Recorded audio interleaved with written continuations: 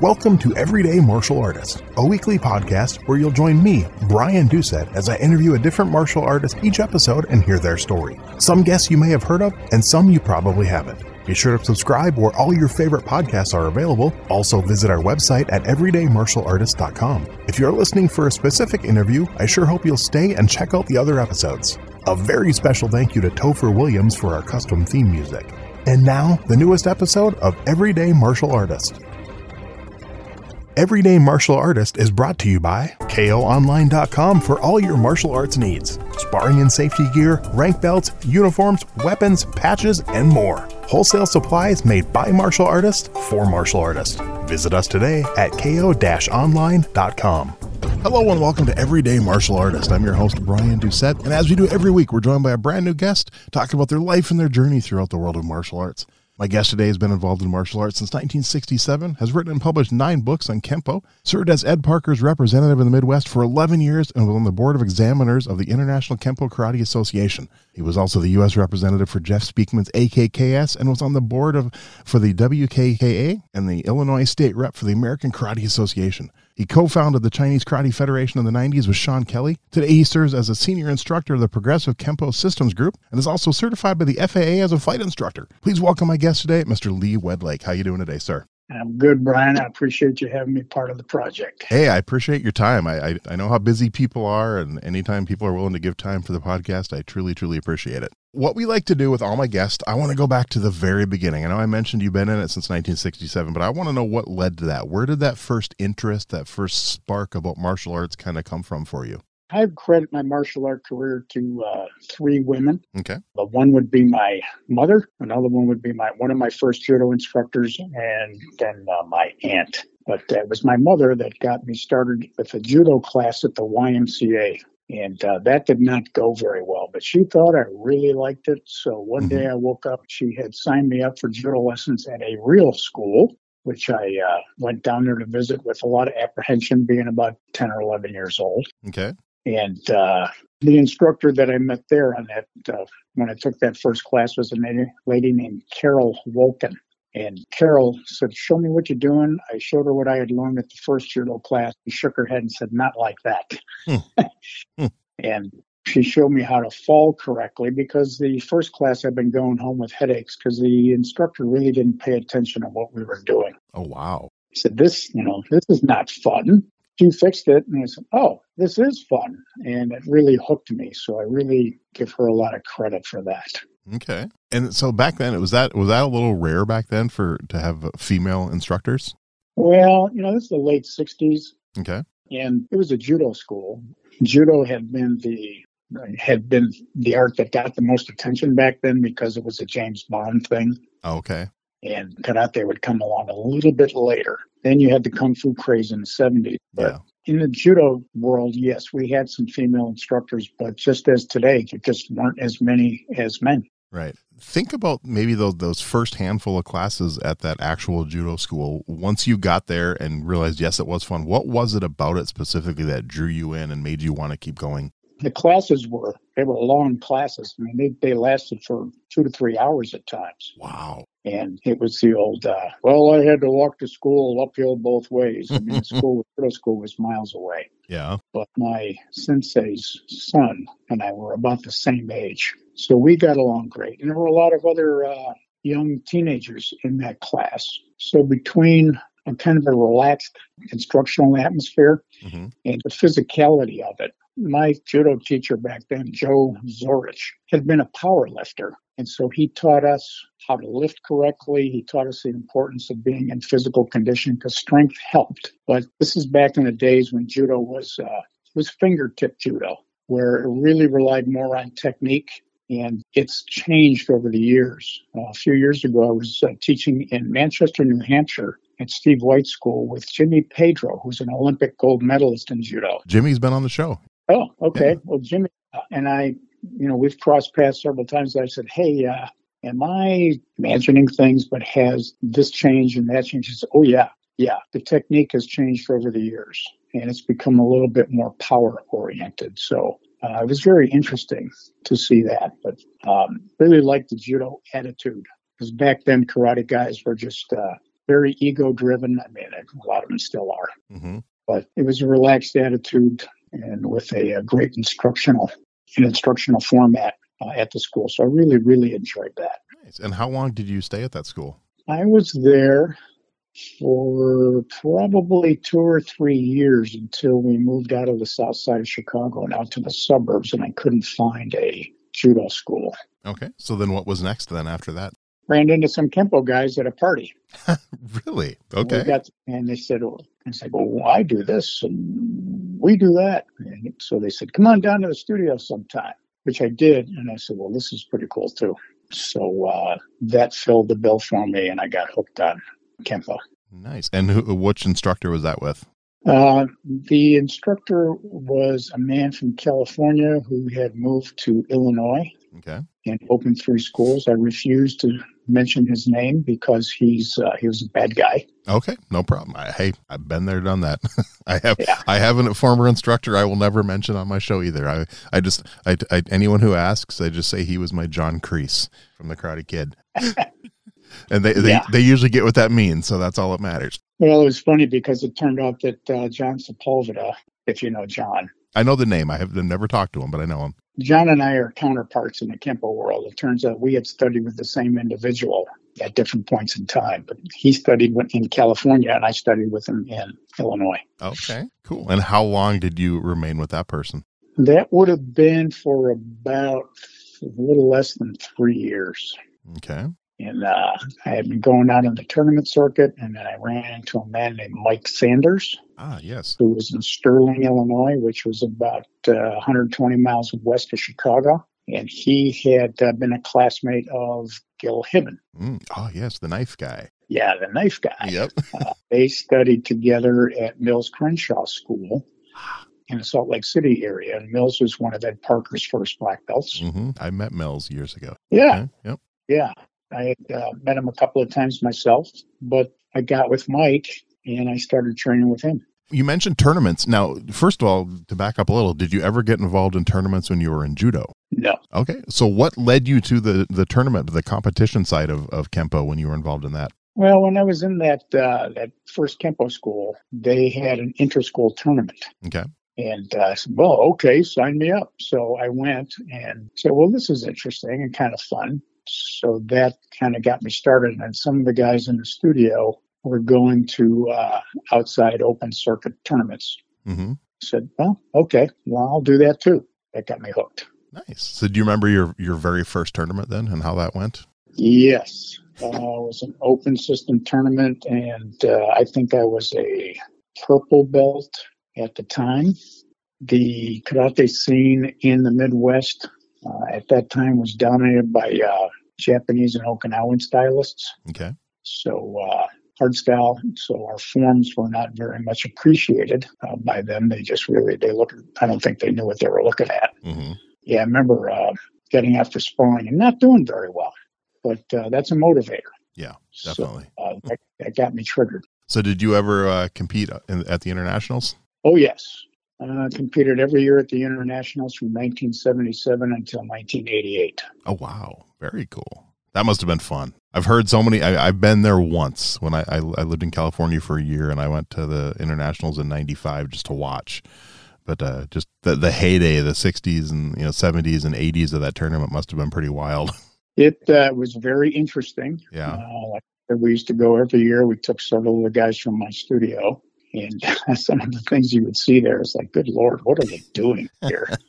But it was good to get out there and compete on such a big scale. Yeah. I tell people today that when I competed back then, you go into the men's black belt Kempo forms division and there would be 60 of us in there. Wow. Yeah, it was a big deal. So when you placed or won, it's like that was a big deal. Yeah. Wow. That's crazy. That's I've heard that too. And on the fighting side, I've heard even more in the black belt division. Jeez. I mean, I go to tournaments nowadays and, there's like 7-8 guys. No, it was not unusual for it to run well into the morning, like 1 o'clock in the morning or so, because there were so many in multiple rings of the same weight division. Wow. Yeah, It was really something. So I've been to a few tournaments in my years that went past midnight, but that was usually because they weren't being run properly, not because there was too many people. Well, I think the IKC was kind of a combination of those factors. Okay. That's kind of cool. Wow. And you mentioned your school and stuff. Now, at what belt level and kind of what drew you to the teaching side of martial arts? Well, when I was a kid, and you go, what do you want to be when you grow up? I said, well, I'd like to be a teacher. Oh.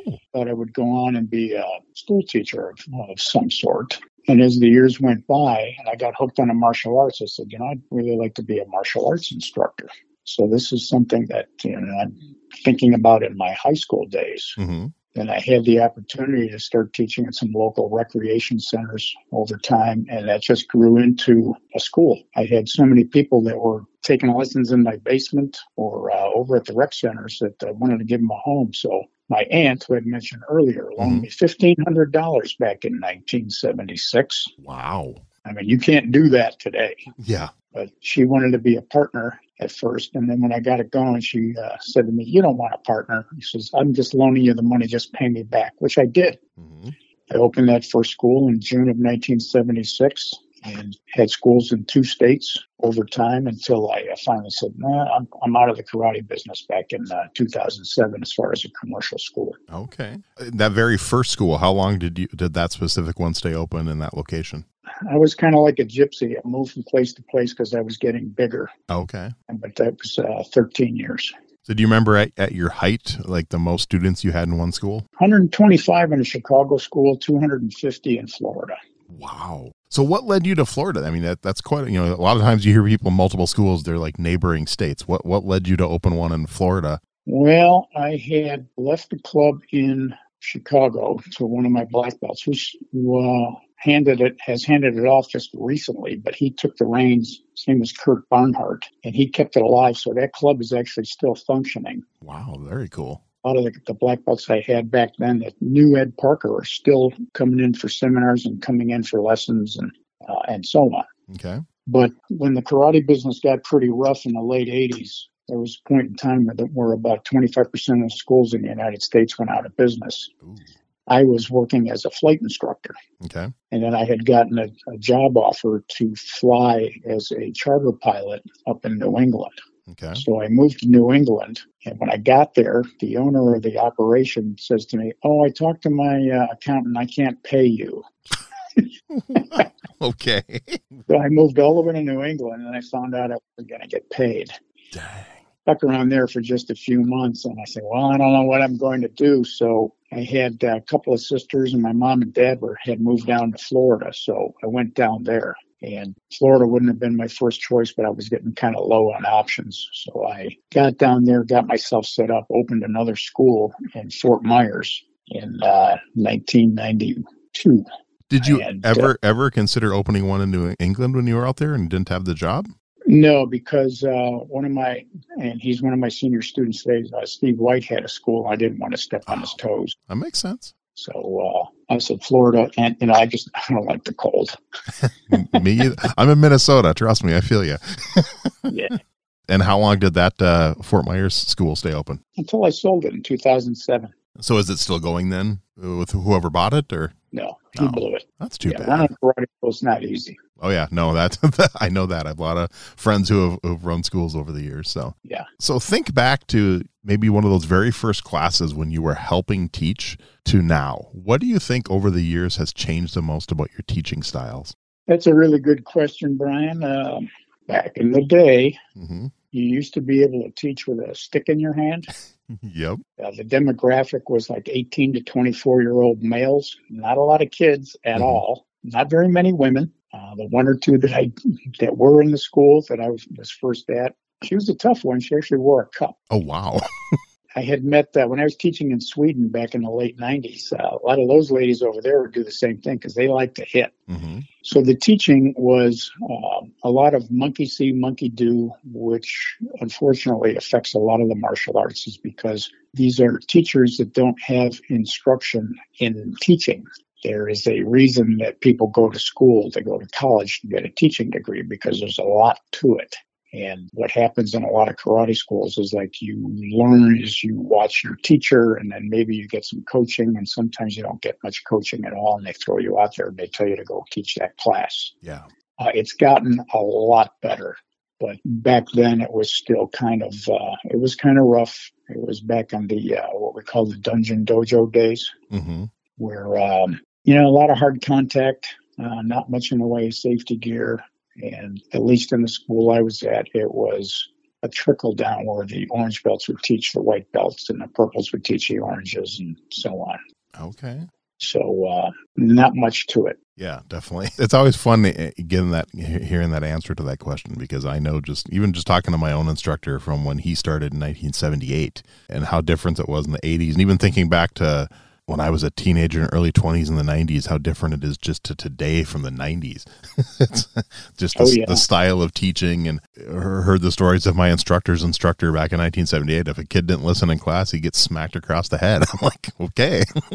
Yeah. Can't do that now. No, you can't. Now, did you attain black belt in judo also? No, I made it to brown. Okay. Talk a little bit about your Kenpo black belt test, your first one. What was that like? I actually failed my test the first time. Okay. I was pretty good at the forms. In fact, that's what my reputation generally is. Oh, he's a forms guy. Mm-hmm. But I did forms and fighting and all that. But the self-defense, the way I was taught it in an offshoot system of Kenpo, was not very good. So when it came to the self-defense test, it was bad. So I failed it. But I knew, to their credit, they said, this is what you need to work on. Because this test I took was not at the studio. It was an all-style board. And they said, this is what you need to do. And so I took that to heart, and I worked the heck out of it until I went back and tested again and passed the second time. With Kenpo, is there like minimum how long you have to wait to retest? No. Okay. Nope. That's kind of cool. Yeah. Because I know my Taekwondo black belt test, I when I failed the first time, I think I had to wait either 30 or 60 days before I could retest, if I'm not mistaken. Mm. So, and I've heard other styles that will make you wait 6 months. And one guest, there was a year if you didn't pass. I'm like, wow, that almost seems too long. Yeah. Now, you mentioned like teaching in Sweden. So what are some other countries you've taught in over the years, and maybe one or two favorites? Well, I really liked teaching in Sweden. Okay. Sweden felt a lot like home to me, and being that you're from Minnesota, a lot of Swedes, a lot of Scandinavians, definitely, up there, your territory. I just felt very much at home, and it was kind of strange because I spent so much time over there. They started teaching me the language, and the language actually stuck. And they said it's kind of unusual that you would pick it up that fast and remember it. But I like Sweden. I taught in Australia. Oh, wow. Ireland, England, Denmark, Northern Ireland, Germany, Austria. You ever teach in Italy? No. Okay. In Italy, didn't get to teach over there. Okay. Taught in the Channel Islands, which is actually part of the UK. Okay. Yeah, so I got around a little bit. That's kind of cool. I've never traveled much internationally, but Australia and Italy are on my bucket list. Those are two places I want to get to visit. Yeah. So what led to the book writing for you? That very first book, how did that come about? When I was with Mr. Parker, when I was in high school, I wrote for the school newspaper, so the bug was always there. My mother fancied herself to be a writer as well. So that kind of trickled down to me. And when I got with him, I had started writing what I knew, because my first real Kenpo instructor, Michael Sanders, was writing as well. Okay. So I looked at that and I said, there's an appeal to this. So I started to write, and working with Mr. Parker, I would write these notes and show them to him. And then I was with him for several years until I wrote something on how to judge Kenpo forms and submitted it to Inside Kung Fu magazine back in 1982 or 83, and they published it. Nice. And that became the first of the string of articles that kind of established me as something of an authority on the art. But every time that I wrote something, I always gave it to Mr. Parker to look at. Okay. And he gave his stamp of approval. And it wasn't always on the first go. Mm-hmm. So, in fact, one time he looked at it, he says, well, you got the skeleton of the idea, but you're missing some bones. Nice. But it was an opportunity because these were all points at which we could start a discussion. And I learned an awful lot from it because, he had a requirement that you wrote a thesis when you went for black. I've heard that. Yeah, that's cool. Yes. He always looked at it as being like a college level education. So he wanted you to write a thesis and create a thesis form for first degree black belt. Well, I wrote these series of articles. Then I talked with the people over at Unique Publications, which is out of business, but they had a large martial art library that they sold. And they said, yeah, we'd love to publish your book, but it's going to take 2 years. Wow. And that was 1988 or so. And I got impatient. I said, give me that thing. And I said, I'll do something with this. Well, it wouldn't be till about 10 years later that I took everything and consolidated it and published my first book called Kenpo Karate 101. Okay. And that started the number series. Then I compiled the articles into a book called Further Insights into Kenpo. Nice. And then I wrote Kenpo 201, 301, 401, 501, and 601. And then I capped that off with a book called Lessons with Ed Parker, which was a description of the interactions that I had with him, private lessons and seminars, and in traveling with him, being part of his team to go overseas. Okay. And I'm working on an update of that. Should be out in spring of 2024. Cool. I've read the original, so I'll have to look for that update. That's cool. Yeah. Well, I had to update it, and I added about 40 pages of information to it. Nice.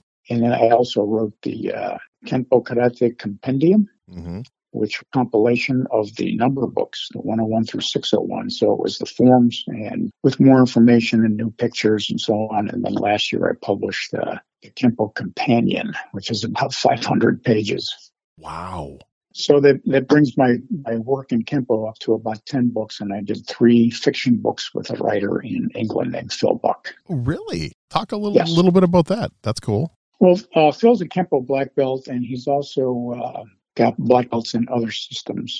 He's a Kung Fu guy, he's got an Aikido black belt, and so on. But Phil got his black in Kenpo from Gary Ellis in Plymouth, England. And I've known Gary since 1986, I think. Okay. So Phil would kind of follow me around, and when I was teaching in Germany, he'd fly over and spend the weekend. And we get to talking about writing because he's a very successful writer over there. He's asked to speak in universities, and they've got an award named after him. He writes horror, and it's pretty scary stuff. It makes me wonder about his sanity sometimes.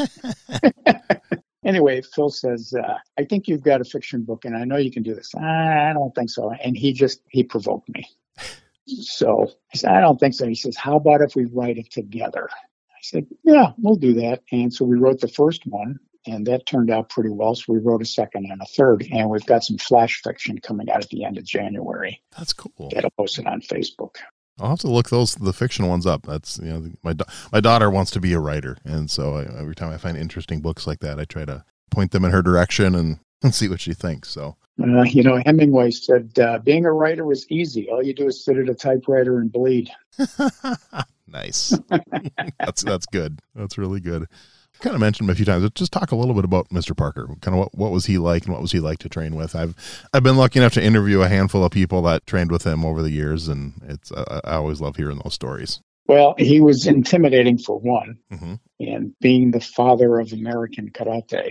And he's always said, he says, I didn't take that title. He says, that was hung on me by a magazine, which it was. Yep. But I met him. I went to the internationals in 1977. I have a picture in one of my books of that very first photograph. And then I would run into him across the United States during national tournaments. I was on the national tournament circuit. And I kept seeing him. And of course, he was seeing me. And we'd get to talk a little bit until 1979 at a tournament in Ohio. He says, I'd like to talk to you afterwards. And he says to me that he'd like me to come to California to train. He wants me to be his representative in the Midwest. Wow. So I was astonished. I had lost my previous instructor to a motorcycle accident. That was Mike Sanders. Oh, wow. So I didn't know what to do, where to go. So here it was. It just falls in my lap by the grace of God. And I get with him, and my first lesson is on the mat at Pasadena. It's a private lesson on like a Monday morning. And so I'm a hotshot second-degree black belt with a bunch of trophies that I've won in tournaments, and I don't know anything. So he starts to fill me in. He says, down on your horse, how do you find the dimensions of a horse? What about an inward block? And I was like, oh, my God, I didn't know any of this. So the depth of knowledge was really extremely beneficial to me. Okay.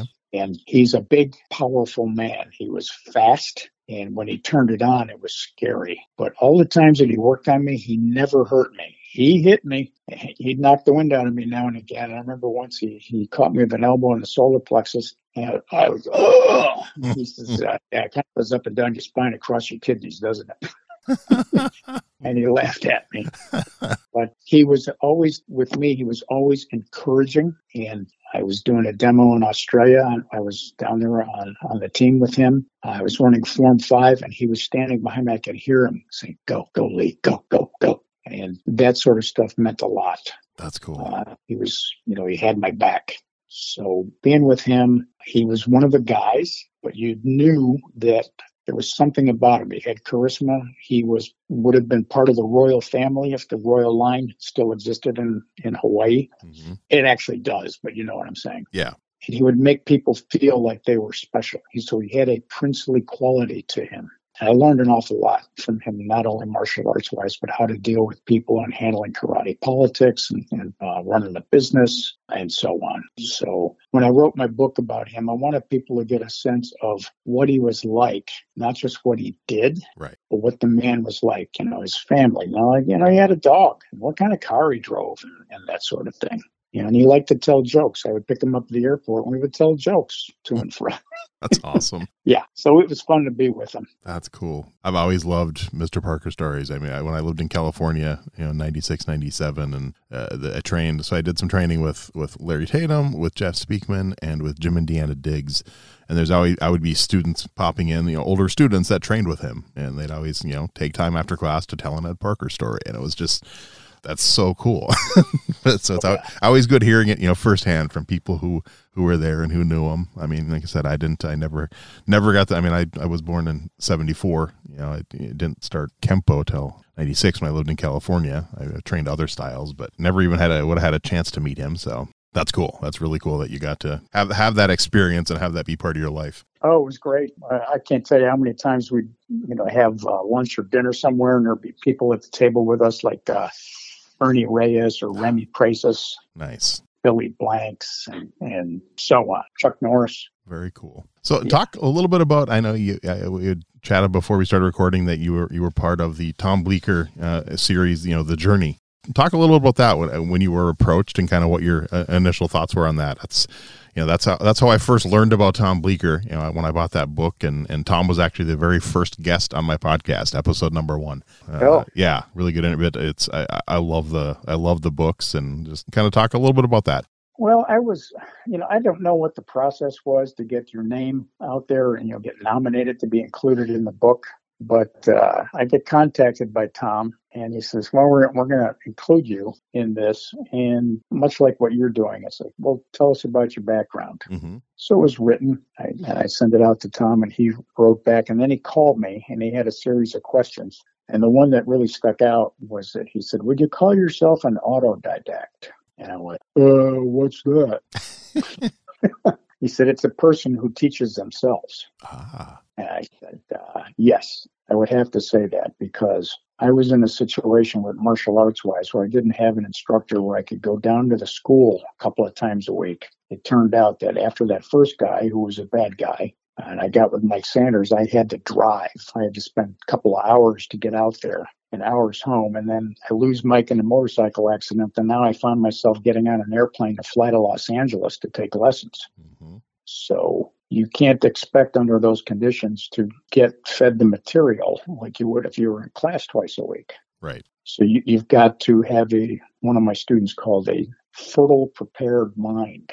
I did a lot of reading, not just on Kempo, because there wasn't much to read back then, but just the martial arts in general. So I had some idea of the type of questions to ask with him.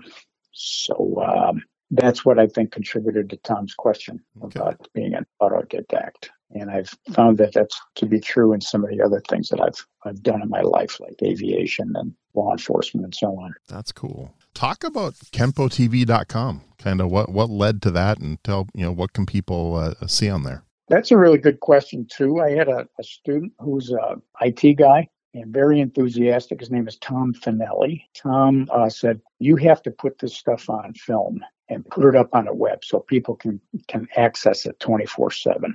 And I said, I don't know about that. And he urged me, so I did it. And what I've got now is, it started as KenpoTV as a website, and then we moved all the videos over to Vimeo. Mm-hmm. So if you go to Vimeo, I've got 2 tiers of instructional video on there, and there's approximately 2,000 videos that I filmed. And the lower tier is for beginner and intermediate students. The upper tier is for advanced and skilled and instructors. So as I was talking about earlier, about a lot of instructors don't have formal instructing in instructing. I've put a series of about 75 videos up there about the laws of learning, how people learn and how they forget, and tactics to approach certain issues that you have as you're teaching somebody. Well, I got a person who's this, or I got a person who can't do that. What should I do? What can I do? So I do that, and there's about 100 free videos. Oh, wow. Up there on the homepage that, stuff like there's Professor Chow doing a demo and Parker teaching and that sort of thing. But the Vimeo platform itself has got sections on, these are the basics, these are the forms, these are the self-defense techniques, here's the extensions, here's the freestyles, here's the concepts and principles, here's terminology, and so on. Yeah, I'm just kind of looking over it right now. A lot of good stuff on there. Wow. And I will definitely put links for all this stuff when the episode comes out too. Yeah, great. A lot of good info. Yeah. I mean, it's got a good response from people. They can use it 24/7, and if they don't want to subscribe to it, they can rent a video for 24 hours for $2. Nice. That's kind of cool. Nice to have that option. Sure. So, and then you also talked a little bit about, and not much to do with martial arts, but being a flight instructor. So what about your martial arts training do you think helped in that part of your life? Well, that's a really good question, too. And it's funny because in the Parker system, we have this mandala called the universal pattern, mm-hmm. which is a one-dimensional representation of three-dimensional space. And when you fly airplanes or helicopters, when you fly, you're working in 3 dimensions. And I took some of the ideas that I had learned from the universal pattern and applied that to how I saw the airplane moving and those dimensional changes. And really, if you learn martial arts, like boxing is a good example, really you have 4 punches: jab, cross, hook, and uppercut. In aviation, you've really only got 4 things you can do with an airplane. Mm-hmm. So you put these things together into combinations, and in an airplane, that's how you turn your stuff into traffic patterns and aerobatics, that sort of thing. It's just the basics tied together in different sequences. And then Ed Parker's concept of margin for error was pretty handy for me because, you're dealing with a dynamic situation, landing an airplane or taking off. You got a pretty stiff crosswind or there's ice on a runway. It's like, how do you plan for that? What's your margin for error? Because you can't do the ideal phase anymore. And when they say that learning martial arts is, also learning life lessons, that's how I view that sort of thing. It's like, I learned it doing Kempo, but I applied it in other parts of my life. I like that. That's a good answer. Now you've been in, judo, and you've done Kempo most of your life. So what are your thoughts on something like MMA and the UFC? And is that something you're a fan of? I don't watch it. Okay. I watch it. It first started, and I have to laugh at the comment somewhere says, well, it was all MMA in the beginning, and then it got specialized. So, that's a good way to look at it.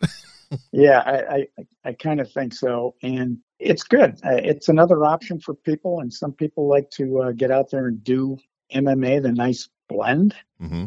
And I am certainly not opposed to taking things from other arts and integrating it. In fact, I've got a student named Eddie Cabrera in Tampa who's a Golden Gloves winner. Nice. And he does all the Kempo fusion, and he puts boxing into the Kempo techniques. Okay.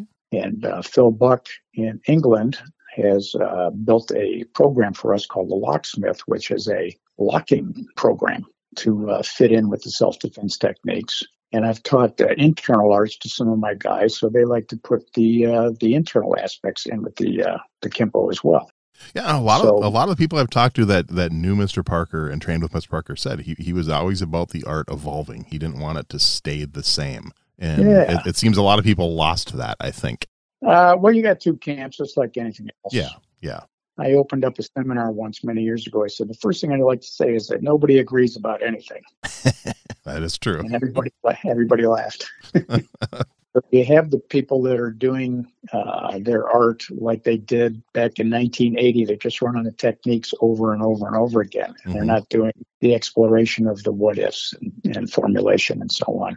And that's okay, if that's what they want to do. But I think you're right. But I'm seeing a lot of the same issues that I saw in traveling with him back in the 80s. People are still doing it today. It's like, have we learned anything, guys? So in all your years of martial arts, is there one philosophy you've learned that is at the top of your list? Well, there would be two.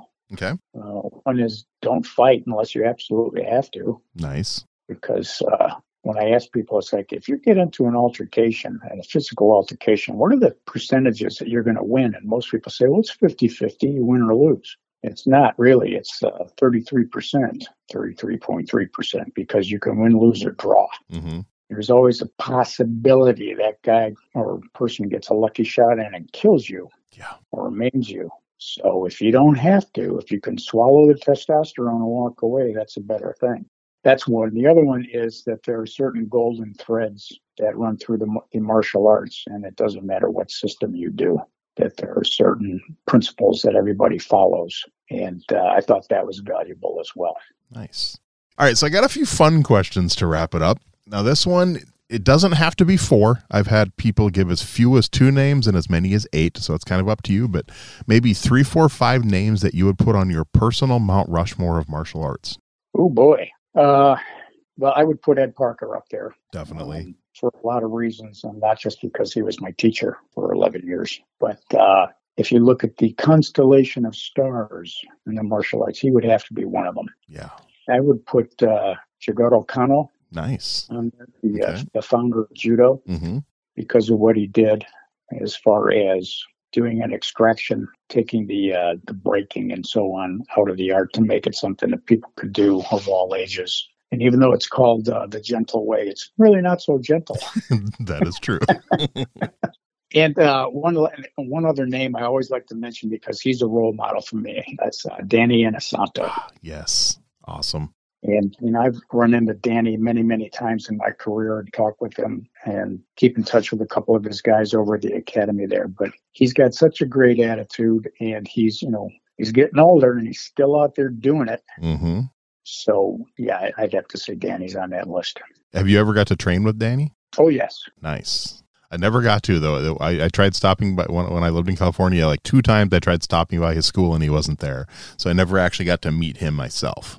Still, I've got to meet many cool people over the years. Just never got to meet Mr. Inosanto. I've interviewed Diana. Diana was on the show, but Dan would be fun to sit down and have a conversation with sometime too. So he absolutely would be, because we've had many conversations, not extensive ones, but it was funny the one time. I asked him a little bit about his background with Ed Parker because he was a Kempo black belt. Mm-hmm. He says, he says, Ed lectures me. Nice. I just thought that was funny. I think a lot of people forget he was a Kempo black belt just because he's so known for Kali and Eskrima, and he's so known for Jeet Kune Do. A lot of people forget he was, a Kempo black belt. I remember reading years and years ago, out of the 13 Jeet Kune Do instructors, 7 or 8 of them were Kempo black belts. Wow. I did not realize that. That's kind of cool. Yeah. Nice. Larry Hartzell and Danny Inosanto and so many other guys. Okay. All right. Do you have, you can't pick one of yours, obviously, but do you have a favorite martial arts book? Boy, I got a lot of them. I would think, and it's more on the concept side, but On Combat is a good book for any martial artist. I don't think I've heard of that one. I'm adding that one to my list. He wrote 2 of them. It's Lieutenant Colonel David Grossman. He wrote On Combat and On Killing. Okay.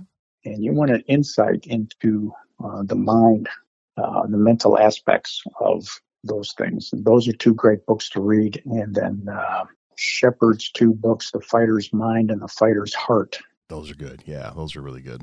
Those are good books. Do you have another book planned? I'm working on the update to Lessons with Ed Parker, the 2024 version. But beyond that, I don't know. I mean, every time somebody asks me this question, Brian, I said, no, I'm not going to do another one. And then I do another one. So 7 books later, I'm not going to do another one. Right. I get that. Yeah. I've thought about it over the years, and I'm just like, man, I mean, I love writing. And I was a kid who we had to write a 10-page paper in high school, and I turned in a 70-page paper. But the thought of sitting down and writing a book, I don't know. Well, it's like anything else. And people ask me all the time because everybody wants to write a book. In fact, the first book that I was putting together, I talked to a lady who was a mother of one of my students. She had published a couple of books, and I said, I want to write a book. And she laughed at me. She goes, everybody likes to write a book. No, seriously. And I showed her the draft. Oh, okay, well, maybe you're serious. But, I talk to people. It's like, put your thoughts down and spend maybe 20 minutes a day working on it. That's what Thomas Jefferson did. Okay. If you read about Thomas Jefferson, about what polymath he was, an inventor, a musician, a politician, he wrote the Declaration of Independence. Yeah.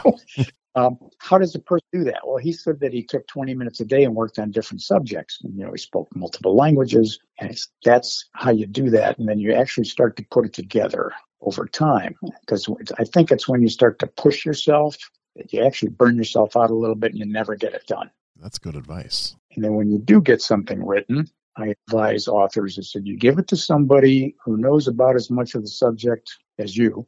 Give it to somebody who knows nothing and somebody who knows more.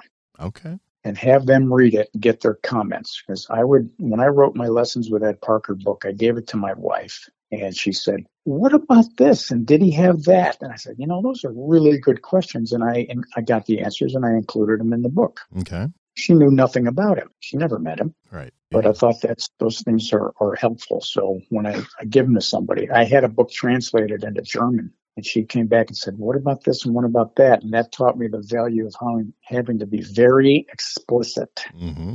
Because we default to slang and we assume that people know, well, you know what I'm talking about.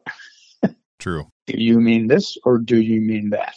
So that helped me improve my writing. And the good thing about the time we're in now is probably the easiest time of any time in history it is if someone wants to actually write and publish a book. Because, I suppose when you probably did your first one, there was probably maybe 10 publishers, 15 publishers in the U.S. that would maybe consider it. And now you can go through something like an Amazon. You can self-publish. There's so many different ways you can publish now compared to before and actually get a book out and make it a bestseller possibly without having to go through one of the big ones. All right. Now, this one you may not have an answer for, usually about 50-50 with my guests. Do you have a favorite martial arts video game? Did you ever get into video games? No. Okay. That was easy. All right. How about a favorite martial arts TV show? No? Nothing. No. Just don't watch them or just none that you were a fan of? I don't watch karate movies.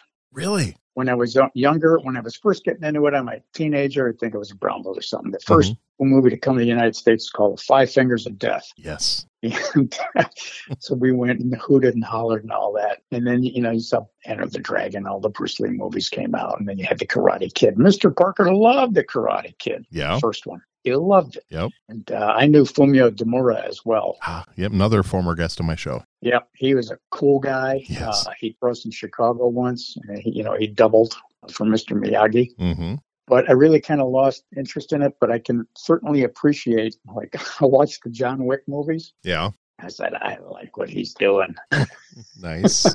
Well, then you may not have an answer for this one then. I was going to ask you a favorite martial arts movie. Is there one from maybe when you were younger that still stands out where maybe if it was on and you were flipping around channels and saw it, you'd probably sit and watch it? There's a couple of movies that if Jan walks through and sees them on TV, she goes, okay, he's gone. Like Braveheart. Nice. Or The Last Samurai. I love that movie. Yeah.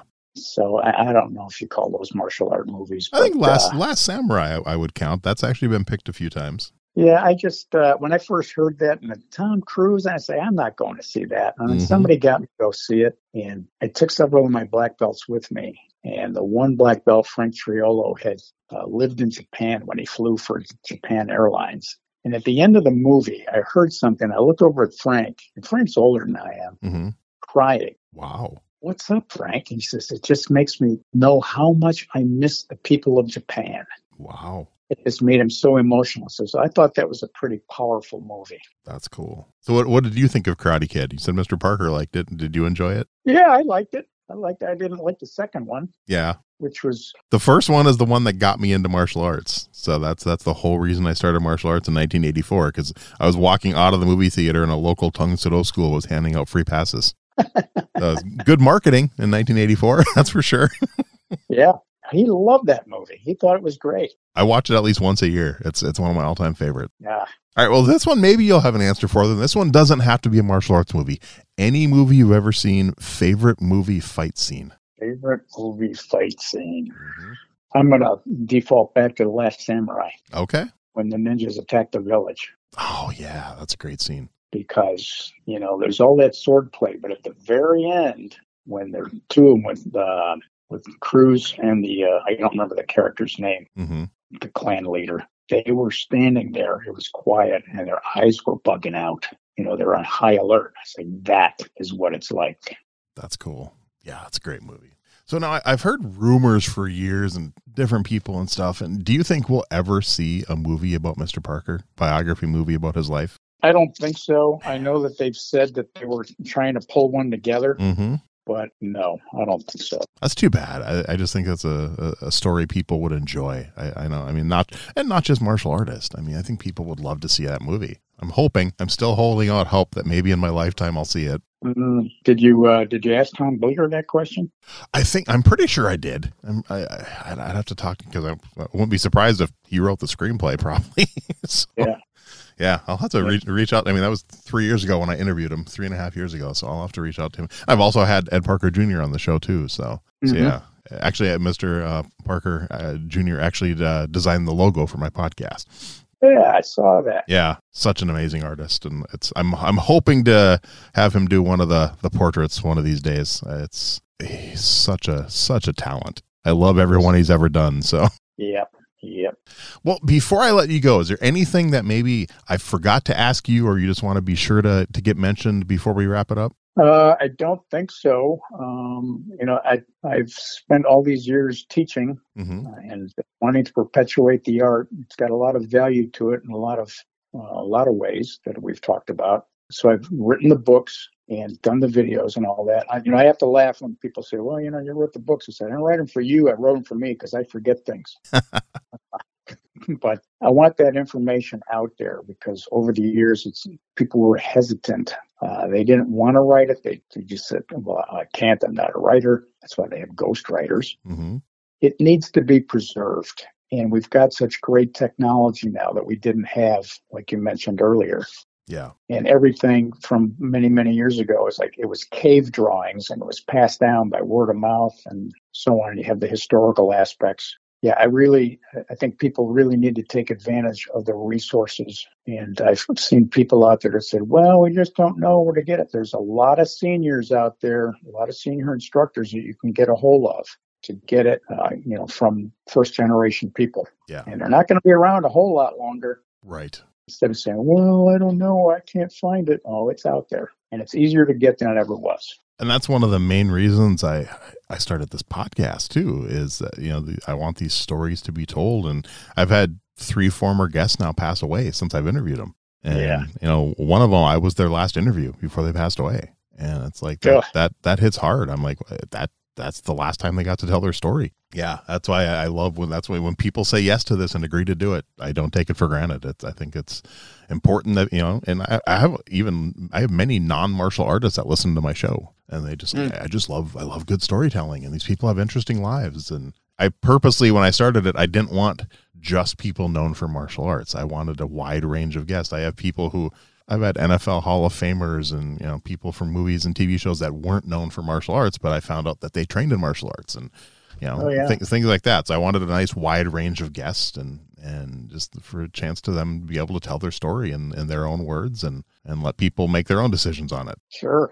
Well, I truly appreciate your time, sir. This has been such a blast. I've known about you for a while. Like I said, I've read the Tom Bleeker books, and even though I don't train in Kenpo anymore because I don't really have a local school, but I've always been a fan of Kenpo and followed the Kenpo community. So I've always known about you, and you were on my list for a while as someone I wanted to reach out to and try to get an interview with. So I'm glad we made this happen. Yeah, well, I'm glad you asked. It's always fun to do these sort of things, and you asked me a couple of questions I haven't been asked before, so it was cool. That's always good. I like doing that. Well, I can't wait till the episode comes out. Yep, me too.